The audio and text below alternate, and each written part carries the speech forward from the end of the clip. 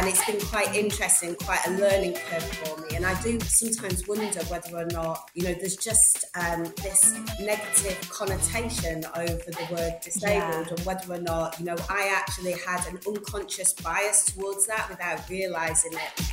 Hi, I'm Brooke Melhouse. Welcome to Disabled and Proud, the podcast that does exactly what it says on the tin. Each week, the show highlights an awesome disabled guest speaking about their own disability, why they're proud to be disabled, and why they're proud to be themselves. Vicky, welcome to Disabled and Proud. How are you today? Yeah, I'm good and excited to be joining you.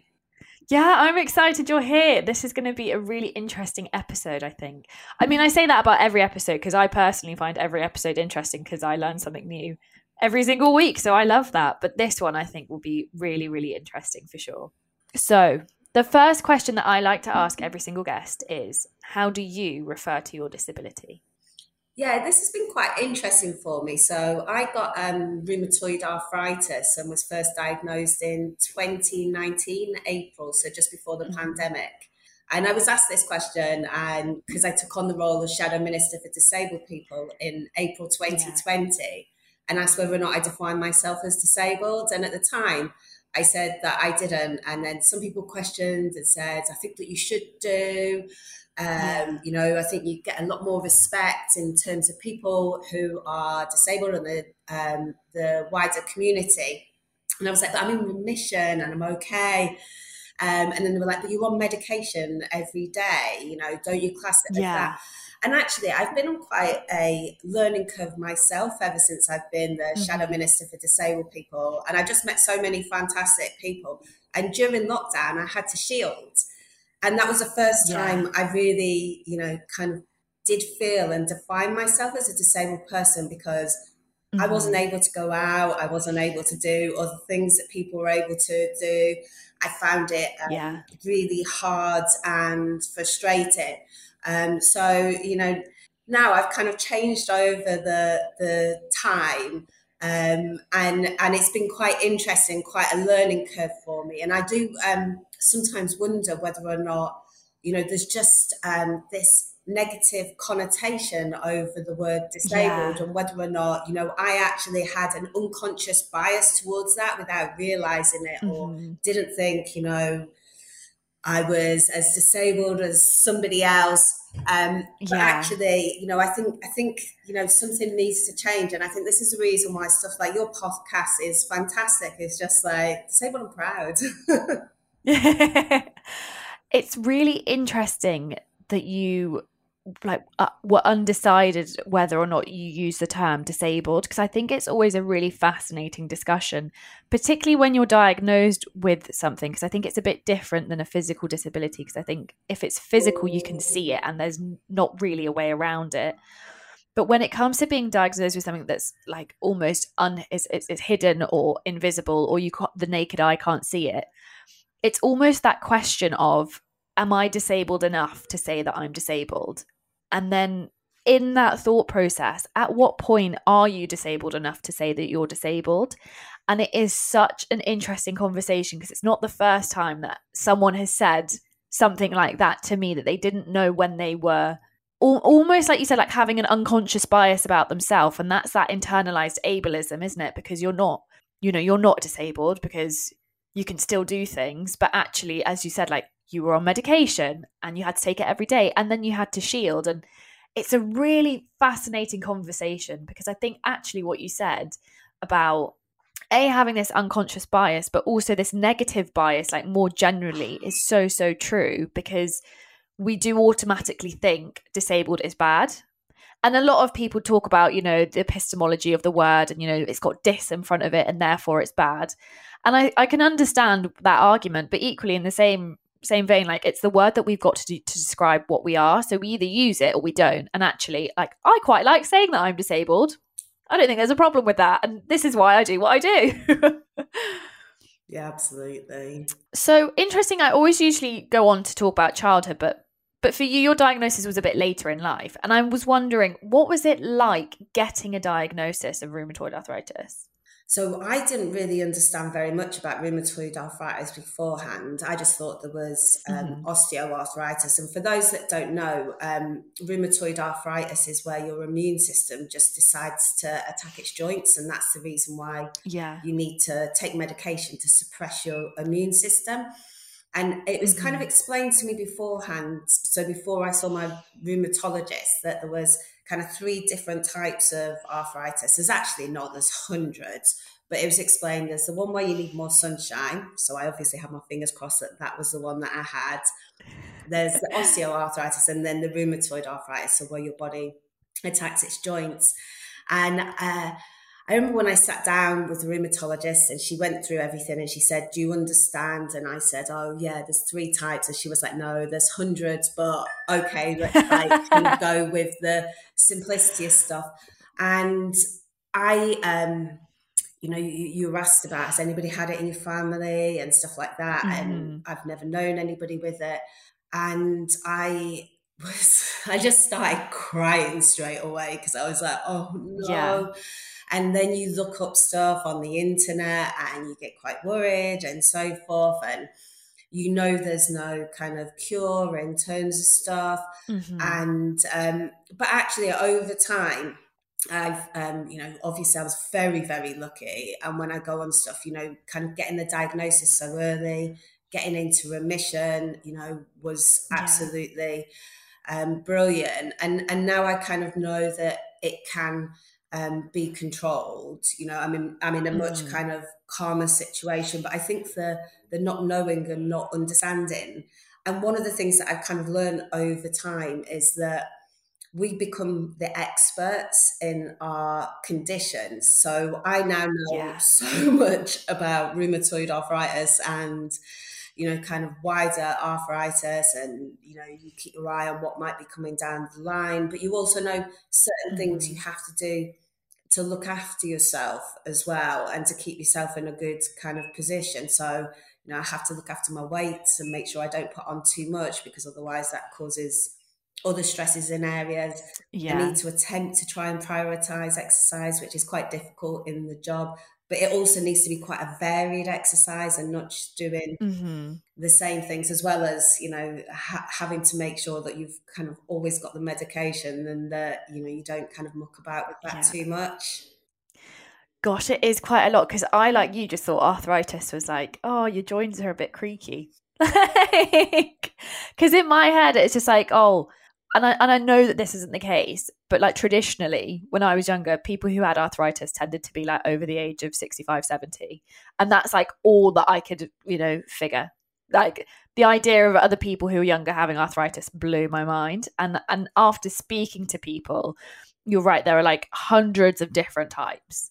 And again, that blows my mind, because I always think, wow, like we know so little about disability when it's not our own. So like limb difference, for example, I know loads of stuff about limb difference, but talk to me about spina bifida and I've got absolutely zero clue whatsoever. Like I haven't got a clue. And that doesn't make you a bad disabled person. It just means that it's not necessarily something you know about, but it doesn't mean that you can't go out there and get the research or read about it or speak to people, because I think a lot of people are afraid to talk to people with disabilities, particularly about their disabilities. And don't get me wrong, there is a right way and there is a wrong way to go about talking to people. But sometimes you just got to have those open conversations to learn, because that's what we're all here for at the end of the day, is to learn and to grow. And if you're not learning or growing, then there's not really a point, Yeah, no, absolutely. And I'm a kind of person that gets on better in terms of a conversation than I am in terms of just kind of reading stuff. And actually, there's always more beyond kind of what is in the paperwork as well, in terms of what different things say. Yeah. Interestingly, so your job is, now let me get this right, Shadow Minister for Disabled People. Yeah. Now that is a mouthful. And what does that mean in like oh my God, I can't even get my words out, in like super layman's terms? Yeah, and I'd like it to be less of a mouthful, and I'd like it to be a minister for disabled people. But we need a general election for that to happen. So essentially, this role sits in the Department for Work and Pensions, but it actually crosses everywhere. So I work with all of my front bench colleagues in terms of Yeah. us looking towards what we might do if we win the next general election to improve the lives of disabled people. And one of the things that was really important to me when I first took on this role was actually to organise a lot of road shows and make sure that we engage with disabled people. And it was quite tricky because it was right at the start of the pandemic. So we had to do things differently. Perfect timing. Yeah. And so we did a lot of them. We did all of them online because we couldn't do them in any other way. And at the time, the big thing was, what is the government doing, kind of in COVID for disabled people? And also, what are they not doing? So you all know their press briefings at the time weren't accessible. They didn't have British Sign Language, so I was raising that in Parliament. In fact, one time I went and signed my question in Parliament just to get the point across. If you can't understand what I'm saying, what do you think it's like for people that rely on British Sign Language, And so those were the issues, the fears over the do not resuscitate notices, the problems with accessing food, PPE, the social care. So all of that was raised with me, and I was raising that with the government to say they need to do more about this. And a disproportionate number of the deaths were disabled people, as we all know, and the COVID inquiry is going on at the moment, and all of this is coming out. But in opposition, my job is to hold the government to account and say, what are you doing about this? What are you doing, about the other end? And for me, what's always informed that is making sure that I do have that engagement with disabled people's organisations and some charities, because, they're the experts by experience. And that's how I learned to know what to go and say. Yeah. And I also think it's very interesting as well that, your diagnosis comes, you have this job, you don't identify as disabled, and then actually, like, as time's gone on, you speak to more people, you kind of realise that you do. How has your own personal diagnosis impacted your job and how you go about your job? Yeah. I like to think that I'm, doing a good job. I guess that on some of the things that I have to be wary about is it's quite hard to get your hospital appointments and so forth. So when they're in the diary, they have to be in the diary and prioritised over other stuff, because I only get to see my consultant once a year, but then I see a kind of another person every 6 months. Like, obviously when you're first diagnosed, it's every single month until they get the medication right and you end out in remission. And then I do try and make sure that I get, do exercise and a varied exercise. Sometimes that does kind of fall by the way, but then I'm always trying to kind of revisit that, kind of eating a healthy diet. I mean, one of the things that's always interesting is whenever I speak to somebody else kind of with rheumatoid arthritis, and particularly like certain charities and organisations like Versus Arthritis and the National Rheumatoid Arthritis Society, ends up being a bit of kind of a counselling session by accident in terms of conversation. I'm like, okay, what is it that you wanted me to do in the role of shadow minister for disabled people, rather than me picking your brains on stuff? Yeah, and that as well must be quite difficult to sometimes separate between the two, because equally, like, you want the support for yourself to be like, oh, I kind of want to pick your brain about this, but equally at some point there's almost got to be like two caps, hasn't there? Because you've got to switch between the two, being like, okay, so this is the personal and I want this information, but equally, like, what do you want me to do in my role and how can I help you and how can I help, like, push this issue further forward? And that must be quite difficult to juggle because they're kind of intertwined. Yeah, so I'm always kind of focused on, right, what is it that we need to kind of push for? It's just that sometimes in the conversation, you can kind of end out chatting and going off, and because people will be like, oh, do you understand this? And it's like, oh, well, I do, and blah, blah, blah. And they go, oh, no, well, this is this. And yeah. And that's like, but that's difficult, I think, with all conversations, because even when I do this, I can get so sucked into a conversation and I'm like, I have gone so off course. This is not where I thought it was going to go. So I think it's completely natural. But I love how actually you're able to put your work in such a place where actually it benefits other people who are disabled, because obviously that is part and parcel of your role. But equally, like, you're able to help yourself with that as well. Because I think if you're not doing a job where you can't necessarily help yourself and help other people, sometimes it can feel a bit vapid. And that's not to say that every job is vapid, but I personally, because I work with people, like to see people progress and I like to see things get better. And over time, do you think in this role things have got better, or is it one of those things where you can't actually judge it? I mean, we've had a Conservative government for the last 13 years, and any evidence that you look at in any which way in terms of the impact on disabled people's lives, things have just gotten worse. Depleted. And I think that actually kind of also in people's psyche, things have gotten worse as well, because, one of the things when I first took on the role was trying to find out the details of all of the disabled people's organisations. And I asked questions of the minister. They didn't hold the information. The House of Commons Library is like one of the best libraries in the world. I asked them for the details. They said, well, here's what we've got, but actually a lot of them might, no longer be in existence. And that was the case. And because local authorities and other organisations have had a lot of their funding cut, one of the areas they've cut is the funding in relation to disabled people's organisations, which actually part cuts the voice of disabled people. And I think that has been a big problem, as well as we all know, the cost of living crisis, but actually the cost of living crisis is far, far bigger for disabled people. In terms of access to buildings, why have we still not moved on from where we were? It just feels like there's very little progress that's moved forward. And I guess kind of one of the only things that I've seen that has been good progress from this government, and it was actually a backbencher, Rosie Cooper, that went and put it forward, and she was Labour, was around the British Sign Language Act. But actually beyond that, I can't say that I've seen much good stuff. And in the pandemic, that was classic. I think I asked the Prime Minister like 6 or 7 times about providing BSL at the press conferences. And each time it's like, oh, I'll look at it. And it wasn't so difficult to do. They were doing it in Scotland and Wales. So I just couldn't understand why they wouldn't just do it. Every time after my question, I was like, all right, it's going to be happening now. And then I'm like, it's still not happening. Like it feels deliberate, Yeah. And it's really interesting that you say that, because obviously Scotland and Wales both had it pretty quick, like no issues. There nothing was, because I remember so clearly watching Nicola Sturgeon do hers and then seeing someone sign.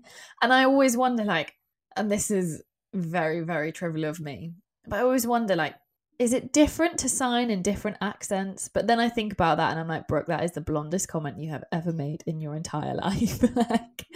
But equally, you're right. Like, particularly when you put forward those questions to the Prime Minister so many times and it was just completely ignored, or you were just given lip service, it can feel like actually, even though you said your piece, nothing is being done from that information. And you're right, disabled people really were impacted very, very differently to those who were non-disabled during the pandemic. And we look at, I think it's COVID deaths, every 6 out of 10 were disabled people. That's a staggering amount of people when you think about it. And then also on top of that, we think about the DNRs that were placed on people with learning disabilities. And those were involuntary as well, which is like astounding, because when you think that it's a legal document on someone's, their file, and you can't get it removed, that is wild. That is ultimately one of the wildest things ever. So no wonder you haven't seen the progression, because I don't think it's been there. No, not at all. And actually, there were those that relied on British Sign Language that didn't get extremely important communications. But actually, the message that's sent out to the wider disabled community was a negative message. It just said, we're not bothered. And it wasn't just about those who relied on British Sign Language. And of course, they were the most excluded by not knowing what was happening in terms of those, really important communications. Like if we think the level of the information we were being told we were being told that we had to stay in, or that you were able to go out, what you could do in terms of shopping and other things. It was, where you could access different services. It was really hugely important stuff. But actually, it resonates wider in terms of how other disabled people are feeling at that point, which is pretty much just ignored by the government. Which is wild when you think about disabled people are the biggest minority. Like, 2 and 2 does not make 4. What though? I'm really intrigued. What made you get into politics? Yeah, so this is quite interesting. So if you would have asked the young me, let's say the 13, 14-year-old me, if I'd ever be an MP in the future, I'd have just absolutely laughed my socks off and never ever thought that it was for me. And the young 16-year-old me didn't actually get any A's to C's. I think it's 4 and above now in GCSEs. There was a wide variety of reasons. I moved about a lot, living in temporary accommodation, didn't really have access to school properly. But then I went to college and I did a BTEC in performing arts. And whilst I was, I know, and whilst I was there, I did my GCSE English at night school and was encouraged to apply to university. Now, nobody in my family had gone to university before, so this was quite like a big thing for us. And then I went to De Montfort University in Bedford, and I did drama and business. Now, whilst I was there, so it was 1996, I'm giving away my kind of age at the moment, somebody knocked on my door campaigning for the Labour Party. So I got involved campaigning for the Labour Party because I wanted to kick out the Tories. I probably wouldn't have classed myself as somebody that knew lots about politics. And I'll come back to that in a second. But then after the election, so Labour won power, it was fantastic. And then somebody said to me, "Are you a member of the Labour Party?" And I was a bit like, yeah. Like, I didn't know you actually joined political parties. And I was like, oh, okay, yeah, I'll join. And then they told me it costs money. And I was like, oh, I'm a student. I've got no money. But actually, during that process, I got more and more involved over the years in terms of the Labour Party. I was a councillor before I was the MP. But the thing that I feel really strong about is you might not know how politics work, in terms of the different systems, but you do know what you think about politics, because everything in our lives is political and has a political impact on us. And what we need to do is we need to get more people from working class backgrounds, more disabled people actually there and involved in politics, because it's our lives that other people are making the decisions about, and actually our voices really matter. And we have to not be kind of as nervous as we might be about getting involved in that world, because we might do things in a slightly different way, but it doesn't mean it's the wrong way. I love what you just said there about how we might do things differently, but it doesn't mean it's the wrong way, because I think a lot of people need to take that on board. Just because you do something differently does not mean that you're doing it the wrong way. And actually, I think there's a lot of creativity and merit to be given in doing things differently, because it means that you don't think the same. And actually, particularly when it comes to politics, a lot of people can think the same way, and that's where we end up in trouble, and that's where the country ends up in a pile of absolute crap. Can I tell you a story? Oh my God, do tell me a story. I live for these moments. So I was in Parliament and we were talking about youth violence, and I did a lot of work in terms of the Youth Violence Commission, and then we were talking about pupil referral units where, kind of kids that are struggling get sent to, and I was kind of saying, kind of how I'd get rid of all pupil referral units. Anyway, I was talking to this Conservative MP, and I was saying, I moved about a lot when I was younger and went to lots of different schools. And he was like, oh, father in the forces? And I said, no, just grew up really effing poor. I love that his first thought was that your dad was part of the military. But like, how mind-blowing is that, right? Because like, in his world, like I'd never even Mm-hmm. thought that moving about and that anybody would come out with something like that. And he probably not thought that somebody would come out with something like I did, like just Yeah. worlds apart. That in itself is wild, because both of you had like the same train of thought, but completely different places that you're going. Like, you're moving about because you're not necessarily the most fortunate, but in his head he's like, oh, she's moving about because her dad's in the army and he changes bases every couple of years. Oh god, it's you've got to laugh. You do have to laugh, because if you don't laugh you'll cry. So for you, getting into politics just seemed like it was something that it was almost like it fell into your lap, because obviously someone knocks on your door and it's all very fortuitous. And I'm wondering, is there a particular piece of advice that you would have given younger version of you who's about to start her political journey? Yeah, I might have said carry on with your drama stuff. So I'm just joking. I'm joking. Absolutely, 100% joking. No, I think the probably big thing, and actually a big thing that I'd say to most young people is believe in yourself.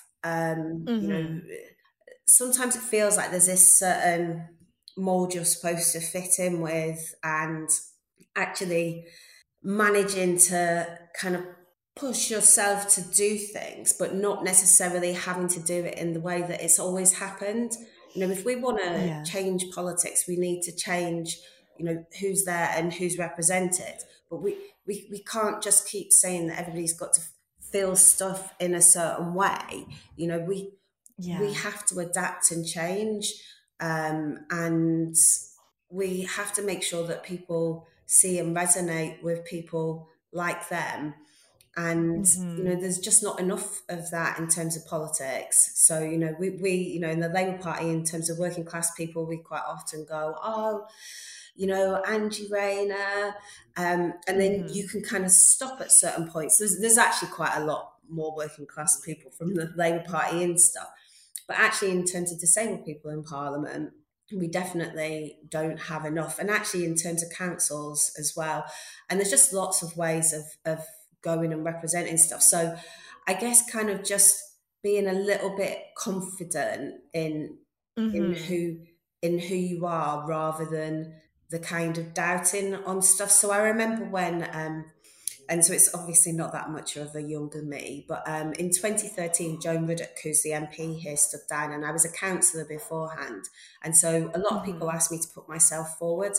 And I was really nervous about it, because I thought, oh, I'm not that MP material. And then a couple of people who were friends were like, Vicky, you're always encouraging other people to do this. Like, why don't you stop putting your money where your mouth is? Yeah. And I'm right in thinking that you're an MP now? Yes. So since 2015. So what does that mean? So what does being an MP mean? And what's the difference between being an MP and a councillor? Because it all blows my mind. Yeah, so when you're a local councillor, councils get, you cover a smaller area. So we have quite a lot of councillors in my constituency, but also it's about the council resources and things that they do. So bins is an obvious one that everybody knows about, but actually some less obvious ones that people don't know about is around social care and around stuff to do with education. And so councils kind of look after those areas of stuff. Now we're in Parliament, so it's really about the laws of the country, the budgets of the country, in terms of the things that we debate there. But also we do a lot of work in the local constituency as well. So I work closely with the council. I'm very lucky I've got a Labour council. But also, I do surgeries, so it's not where I'm operating on somebody. So people come and speak to me about the problems and the challenges that they've got, and we try and work with them to go and resolve them. That's kind of the shortest way that I can kind of say what we do. Gosh, there's so much that goes into that job that you don't really think about, and it must involve meeting so many different people all the time. Actually, something that you said earlier that's really like stuck in my brain is that politics and parliament is all about making the laws and the decisions, like the big decisions that affect people's lives when it comes to like money, how the money's spent, how we create laws, how we go about them. And actually, something you said about how laws are being made around disabled people, but there aren't that many disabled politicians, has really struck a chord with me. And I was wondering, say there is a disabled person listening to this and they do want to get into politics, what would be like your, like a little piece of advice for them? Like, where do they go? Where do they turn to? And also, interestingly, can they then get involved in politics? Because I was speaking to, I can't remember who I was speaking to, but I was speaking to a person, and this is factual. And is it the House of Lords or the House of Commons where you can't actually, I think it's wherever the speaker is. Like, my knowledge of politics is very poor and that's embarrassing. But wherever the speaker is, there could never be a disabled speaker because there is no accessibility into the speaker's chair. Isn't that fascinating? Yeah, and I guess it kind of depends on what your disability is in terms of the access of it. But yeah, you couldn't be a wheelchair user and access it. But this is the reason why things need to change. So in the House of Lords, there's actually quite a lot of lords and ladies, I think that's the right term, who are disabled, and actually they've had to make a lot of adjustments in terms of wheelchair users in the House of Lords and so forth. Whereas that doesn't quite happen as much in terms of the House of Commons. So I know Marsha de Cordova receives large print in terms of all the documents, but actually she had to kind of fight for that quite a bit at the start to say, this is how I need it. I know I'm only one person compared to 650, but actually you should be providing me this in this way. And now it happens as standard, like straight away when a statement's handed out or anything, there's an envelope for Marsha and she gets it in the large print. But that's kind of, unless you get more disabled people in, actually they don't have to change stuff at that stage. And that's the reason why, not just in terms of making Parliament more accessible, but actually when you're considering laws and certain changes, like one of the things that baffles me is we have a system to support disabled people into work, access to work, and it isn't in accessible formats. Like just the irony of it. Yeah, and I think that's it, isn't it? That there's so much irony that surrounds accessibility. And you're right, if nobody's there, then they don't have to change anything. And that's difficult, isn't it? Because actually, traditionally, and this is not like new news, but actually disabled people haven't necessarily been welcomed in society. So no wonder disabled people don't feel welcome in Parliament or in political roles, because actually, like you said, it's a battle actually, because you're battling for your own access needs, but then you're also battling for the access needs of everybody else in that job. And actually that must be quite tiring, because you're not just taking on your own self, you're taking on the needs and the wants of all the other people behind you and like your constituencies and actually just generally in the sense of the country. Yeah, and I actually just realised I didn't quite answer all of that question. You asked me what advice I'd give people about putting themselves forward. I think in the Labour Party, you can get involved in the Labour Party. You can kind of read the rules of how long you need to be a member and kind of bits and bobs like that in terms of just knowing that stuff.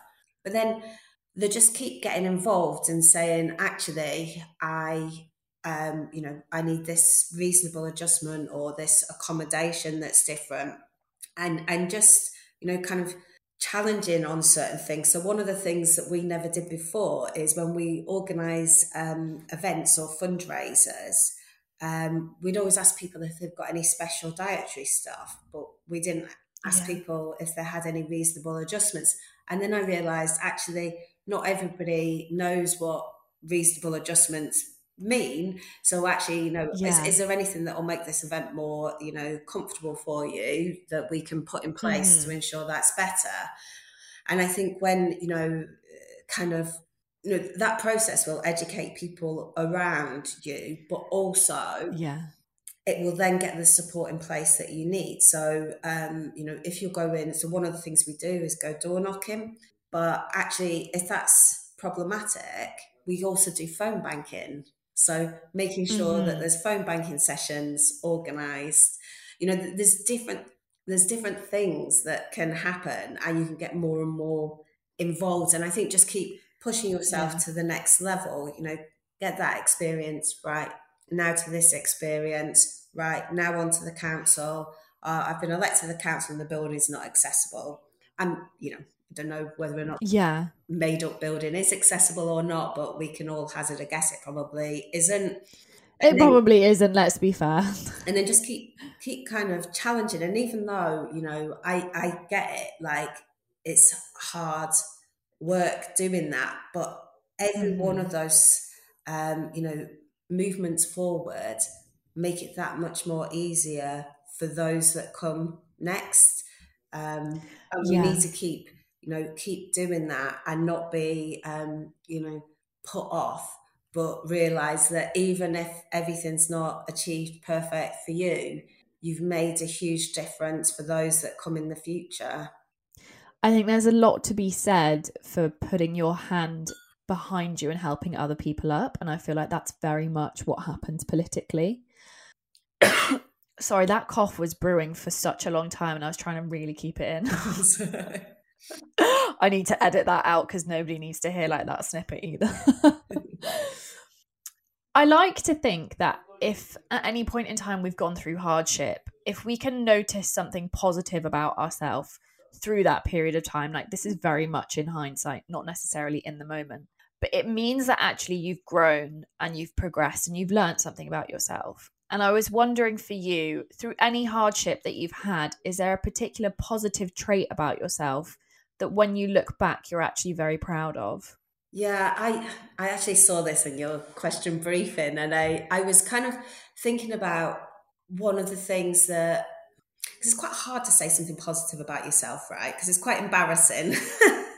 It is, but this is why I tell you why I like to ask this question, and it's because as disabled people, we very, very rarely look at the positive traits that we have about ourselves, and we very rarely feel safe enough to do it, right? Because I don't think disabled people are given time and space to just be themselves without their disability, and that means that we all go through hardship, but it also means that 9 times out of 10 we've also learned something from this hardship.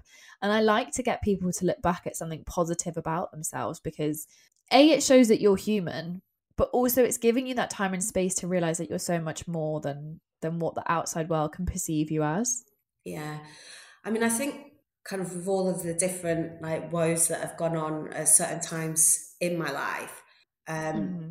I like to think that I'm quite empathetic and that I Yeah. can connect and listen to people. And actually, one of the things for kind of politicians I find that a lot do too much of is we do too much of the talking and not enough of the listening.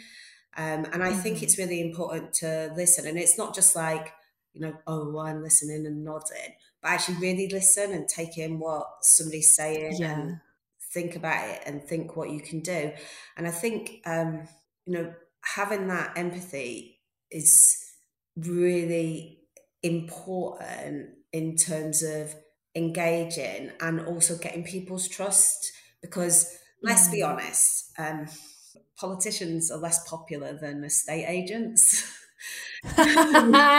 And but managing to get people to know that you genuinely do want to make a difference, and it matters in terms of getting people's trust, but it also matters in terms of saying to people, you can definitely do this in the future, and don't be afraid Mm-hmm. to go for it, because representation matters.